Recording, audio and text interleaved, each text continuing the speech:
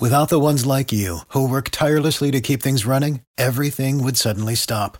Hospitals, factories, schools, and power plants, they all depend on you. No matter the weather, emergency, or time of day, you're the ones who get it done. At Grainger, we're here for you with professional-grade industrial supplies. Count on real-time product availability and fast delivery. Call, click Grainger.com, or just stop by. Grainger, for the ones who get it done.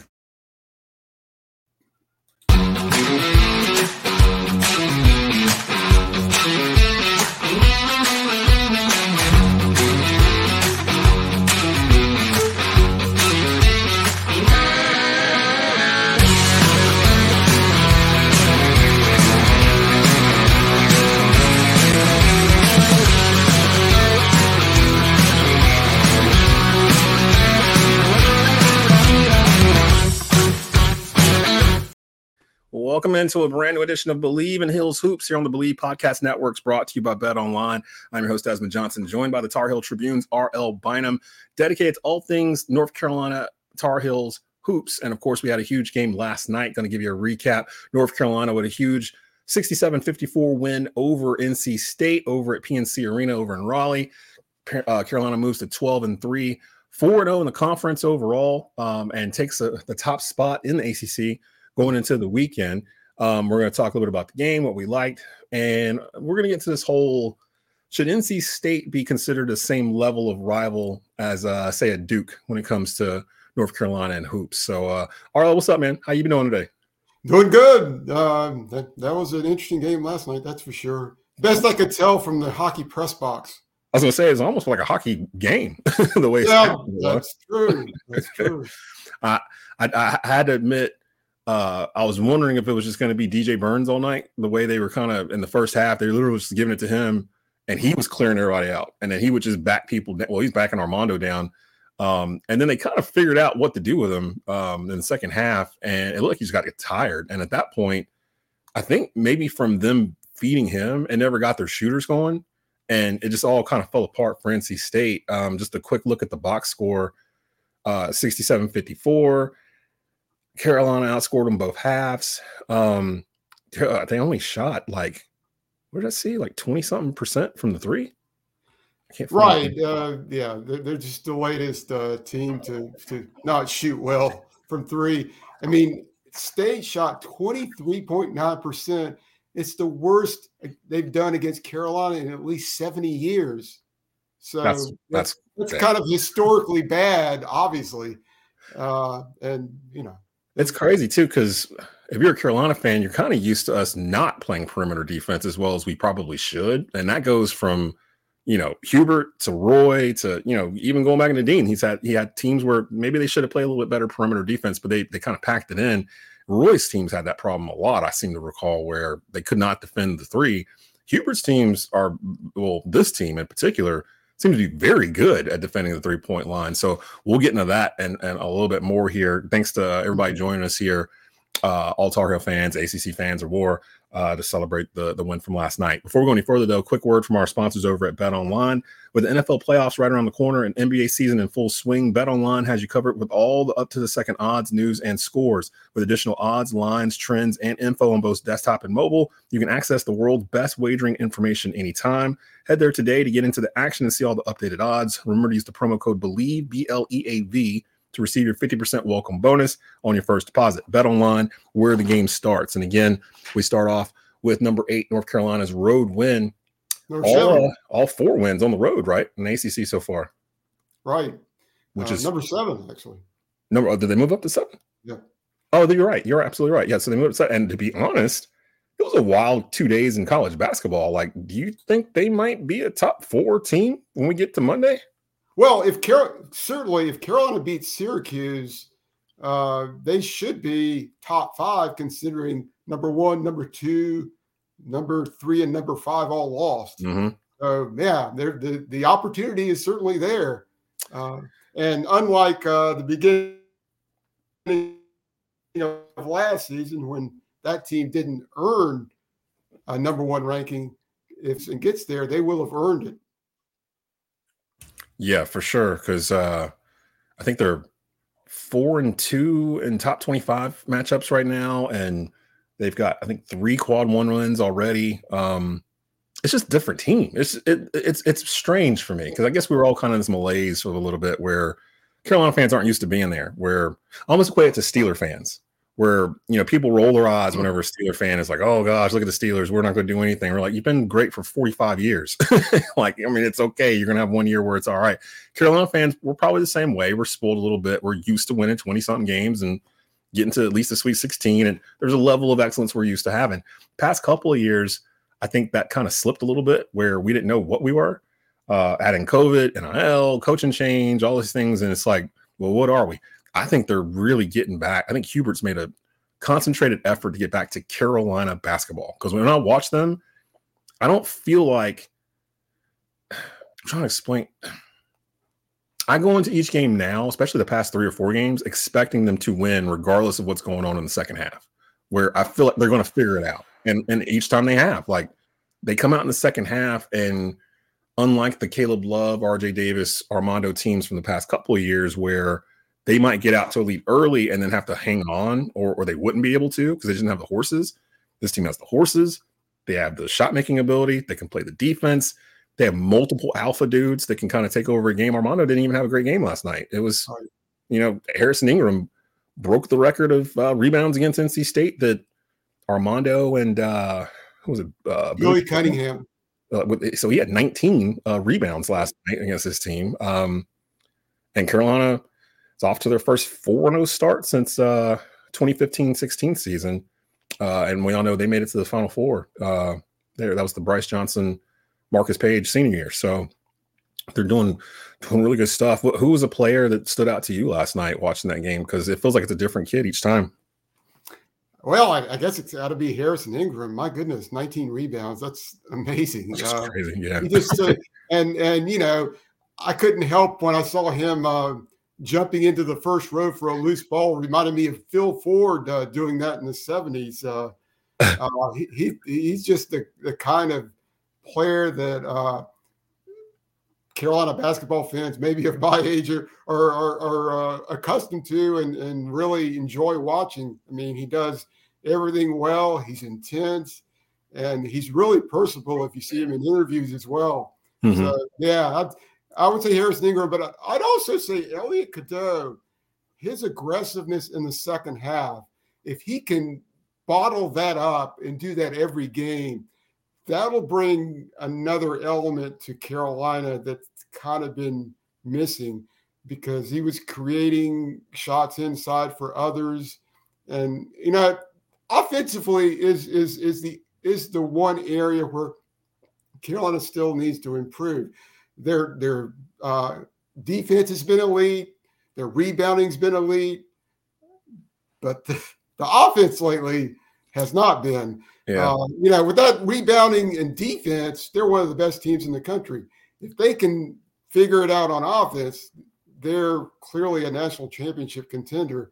And Mondo needs to play more like he was 2 years ago. That would help.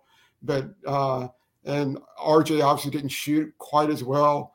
But I think one of the keys would be Elliot Cadeau playing more like he did in the second half last night. Yeah, I would agree with that. And I would also agree with Harrison Ingram from last night, probably be my player as well. I was talking to a friend about how this roster is made up, and I've been saying it. I was like, Hubert went to the portal and built a Dean Smith roster. And he was like, no, it's more like a Roy Smith roster. I mean, a Roy Williams roster. I'm like, no, Roy Williams rosters were like Dean Smith rosters, but he was using 2 big men on the floor at the same time at all times that could run, like think Tyler Zeller, John Henson types at power forward.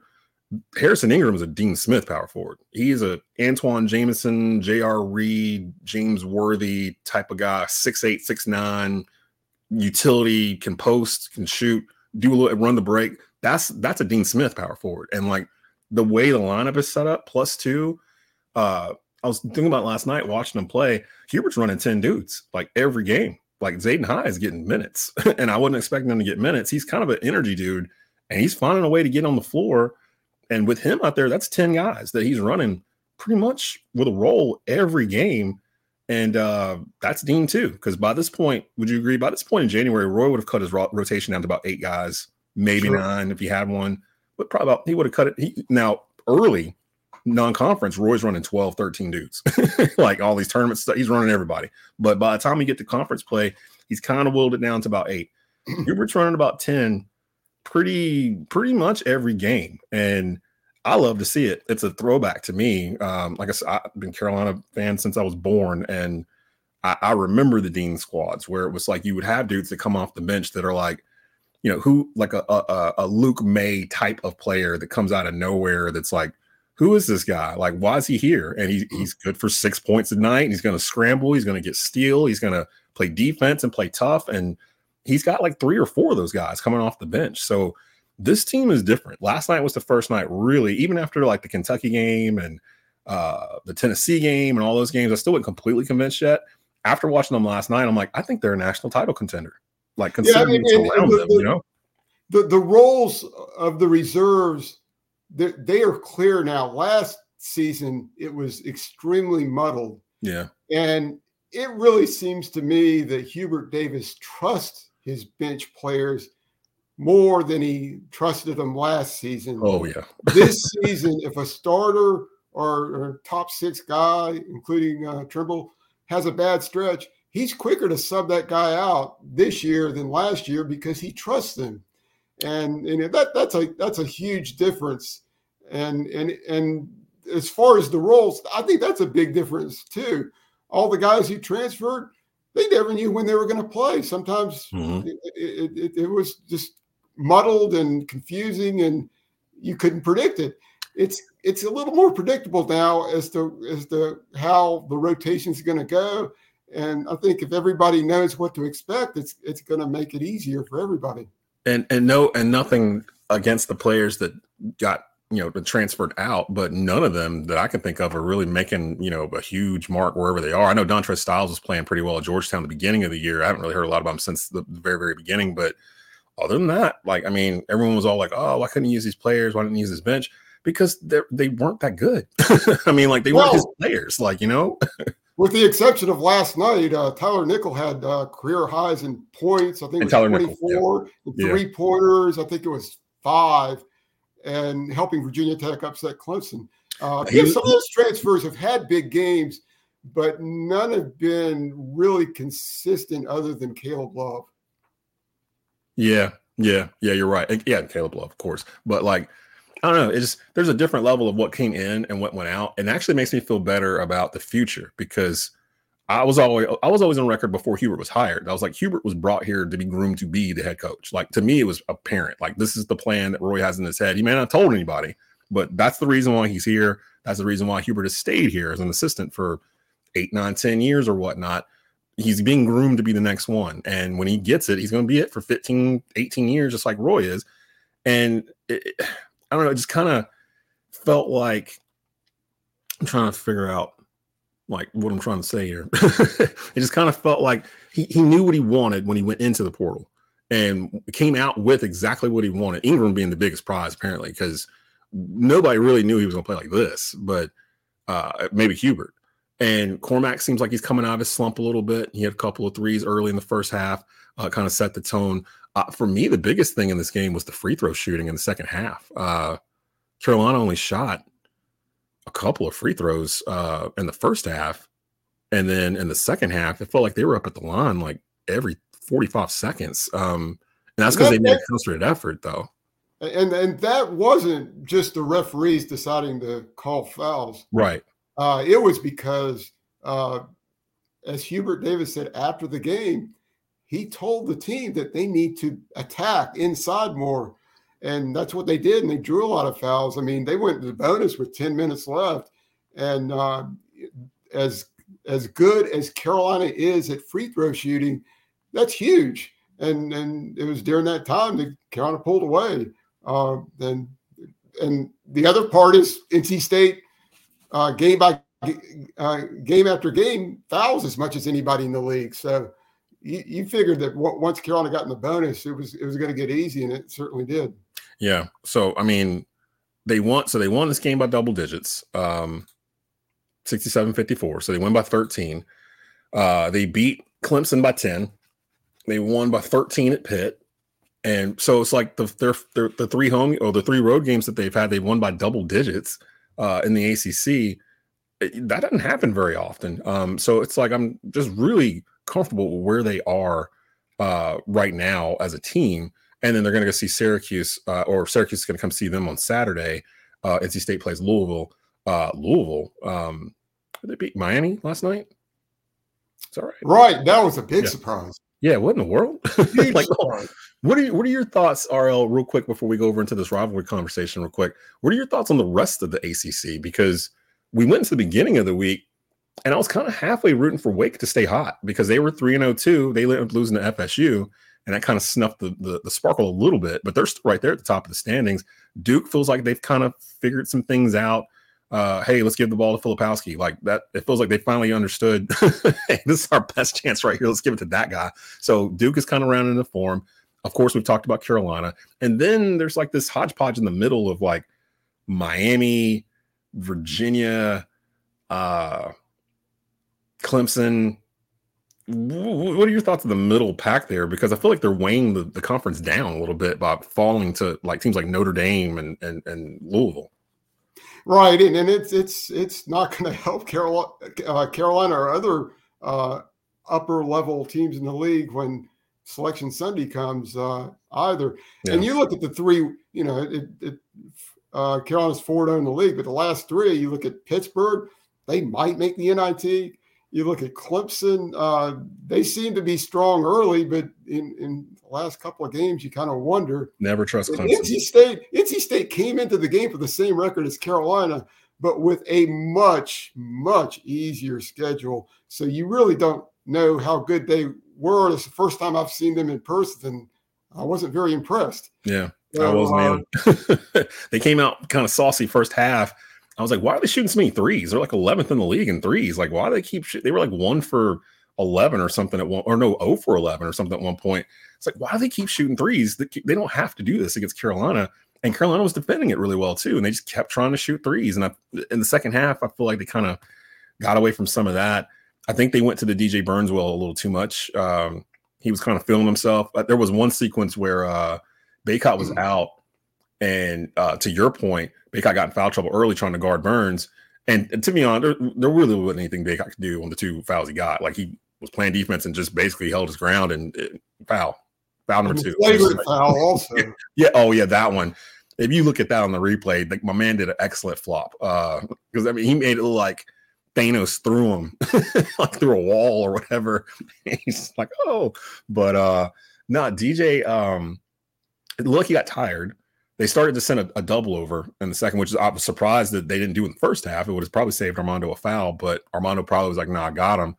DJ Burns he's like twice the size of Baycott, like width, like wise. Like Armando looks so small next to him. It's crazy, isn't it? Like it's like what he's like backing Armando down. How many dudes in college basketball can back down Armando Baycott like with ease? He was doing it like 2000 Lakers Shaq. Like just yeah, boom, I mean, Armando even said last night in the dressing room, he said he's the only guy in college basketball that can do that to me. Yeah. I mean, and he knows it too. And he was like, there was a sequence where Armando was out with the foul trouble in the first half and Jalen Washington was in. And it was like the first play that State had the ball with Washington in there and Burns saw it. And he was he could not contain himself. And he was asking for the ball. Give me the ball. Give me the ball. He finally got it. And they turned it over or something happened. I think one of the Carolina players knocked it out off of him out of bounds or something. But he was so eager to get it because he was like, if I can back down Armando Baycott, I'm about to back down Jalen Washington like it's like a pack of matches. Like I'm literally about to just plow through this dude. And he didn't really have the same success on Washington, which is strange. He never really got a chance to do that same back. That Washington never really let him do it.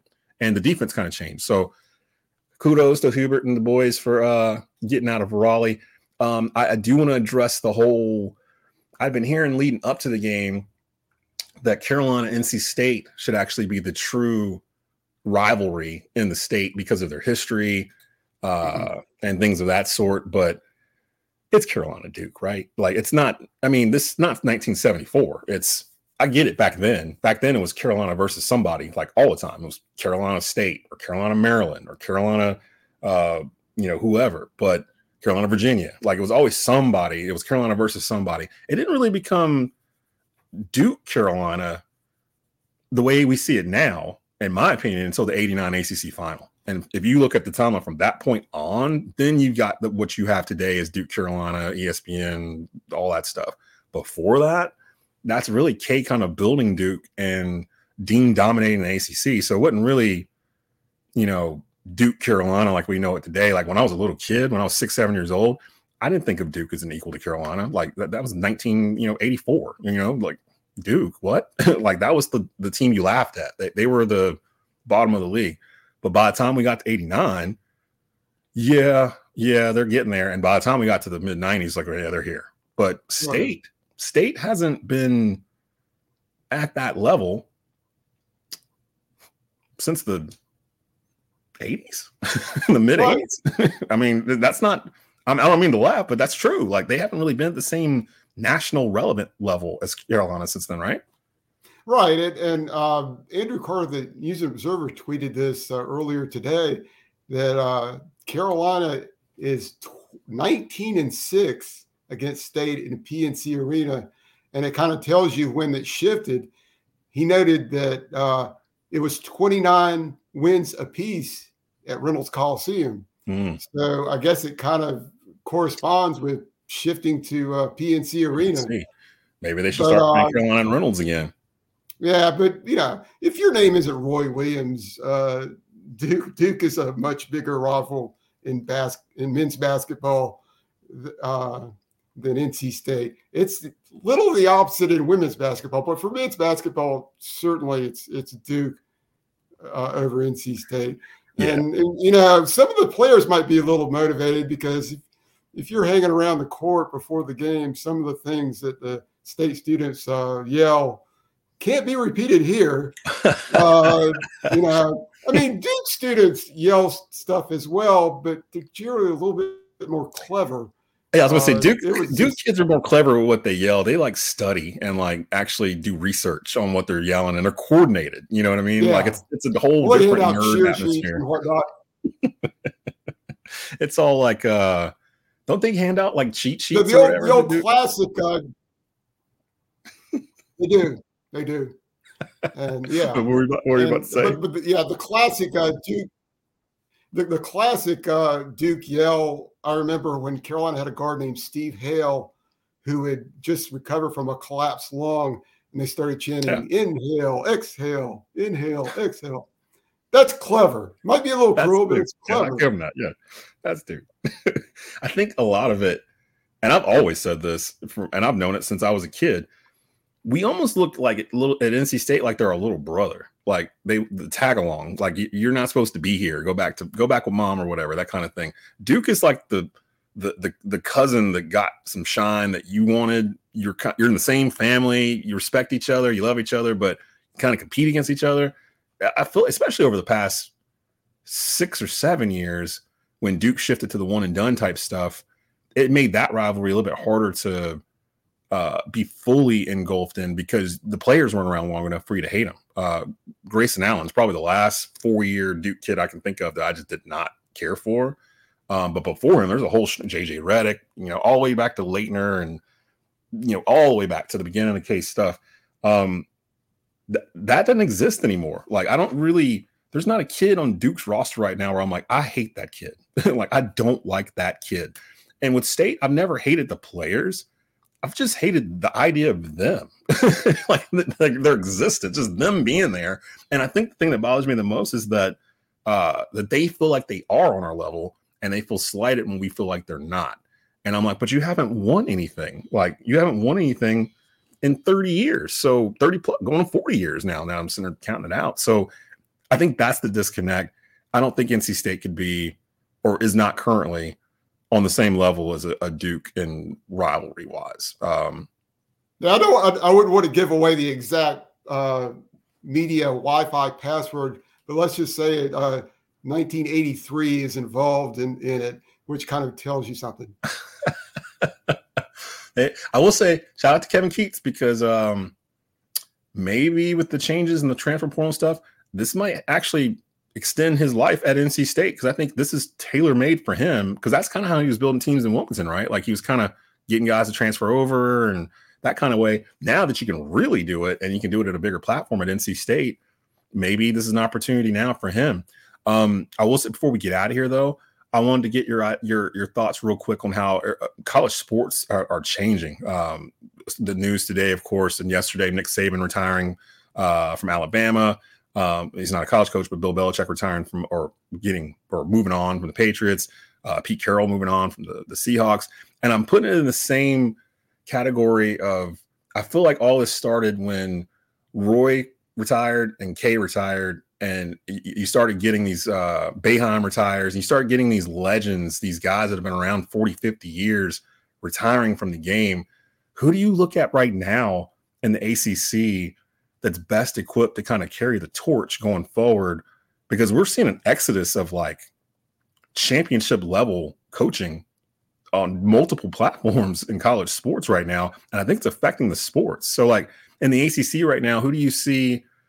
Give me a guy or two that you can look at and be like, okay, that's going to probably be the next K, or that's the next Dean, or that's the next, guy that's going to help take the league, the next Valvano, the next name brand that they're going to start to advertise as, such and such and his team taking on blah, blah, blah, ACC, yada, yada, yada. Is there anybody like that in the ACC right now? Not really. I mean, you might throw out Tony Bennett because he's won a national championship and he's the only one in the league, right? A long time. But Leonard Hamilton, I mean, he looks like he's 45, but he's 70. But I guess Leonard Hamilton would be the dean of ACC coaches right now. And had it not been for the pandemic, forcing the cancellation of the tournament that season, he might have a national championship. So it probably is Leonard Hamilton, but who knows how much longer he's going to be along. Leonard Hamilton is 70 plus, isn't he? Yes. 71. I know he don't look it, but he's 71, 72. No, he definitely doesn't look it. And and he seems to be like a magnet to 7-1 guys. Dude, Florida State keeps like 4 of them. every year. Every year. There's like 4 dudes on the squad is 7 foot tall. I'm like, how does he keep doing this? Jim Larrañaga in Miami, he's over 72, I think. Right. So you're seeing some of those guys going to get ushered out, and the guys like I don't know, maybe a Steve Forbes at Wake. He's got a personality. Hubert, of course, Shire at Duke. Kevin Keats has got a personality at NC State. Tony Bennett at this point will be the only person in the ACC with a ring, which is nuts when you say it out loud. But I think the ACC is in good hands in basketball when it comes to that. And I think the ones, especially like Shire and Davis and Keats, I think they specifically are going to be able to navigate this NIL transfer portal world of college basketball better than a lot of other coaches, because they've had time to kind of get ready for it and plan for how they want to do it. And it was either Duke or Carolina. They were one of the first ones when the rule got announced that they set up like a whole department to handle NIL or whatever for their athletes. And I think Carolina was the first school that made it where the athletes could use the Carolina brand with their NIL to increase their value and that kind of thing, which would increase people coming to Carolina to play sports and that kind of thing. So they just kind of wrapped their arms around it and was like, go. The Saban retirement from yesterday in particular, to me, kind of shouted out, he don't want any parts of that. He don't want anything to do with this NIL, college football, money transfer stuff going everywhere. I'd read a story that there was a wide receiver, it was like a top 5 wide receiver that wanted to come to Alabama, but he wanted a certain amount of money. And Saban was just like, no, we're not paying you that, because if I pay you that, how do I coach you? At that point, like literally you'd be making as much as some of my assistants do. And he ended up going someplace else. And a lot of people were like, maybe that might have cost him a national championship last year. But I've kind of thought all year this was his last year. It just kind of felt like it in terms of it was similar to what Roy was doing his last year, where he didn't say he was leaving. He just kind of caught the vibe that it was near the end. Like he was just waiting the clock out kind of. I'm so glad that Saban did it like this instead of like K and come back next year for like a farewell tour or whatever. I think if K could do that over again, I don't think he would have did that. I think he would just did it like Roy and just ended it and been done with it. But I wanted to put that in here, that respect to Nick Saban, respect to these legendary coaches that we've lost over the past 4 or 5 years to retirement. I don't think we all realize the suction of talent that has gone out of the coaching pool in the past half decade. And I'm just curious if we're going to get that back, or if it's here already and we don't know it. Yeah, I guess time will tell which coaches fill those voids. You probably might be some coaches that you don't guess will. Another 10, 15 years, it could be somebody like Shire. It could be somebody like Hubert Davis. You never know. So Carolina takes on Syracuse on Saturday. Anything real quick you want to give for that? Any key to that game before we get out of here?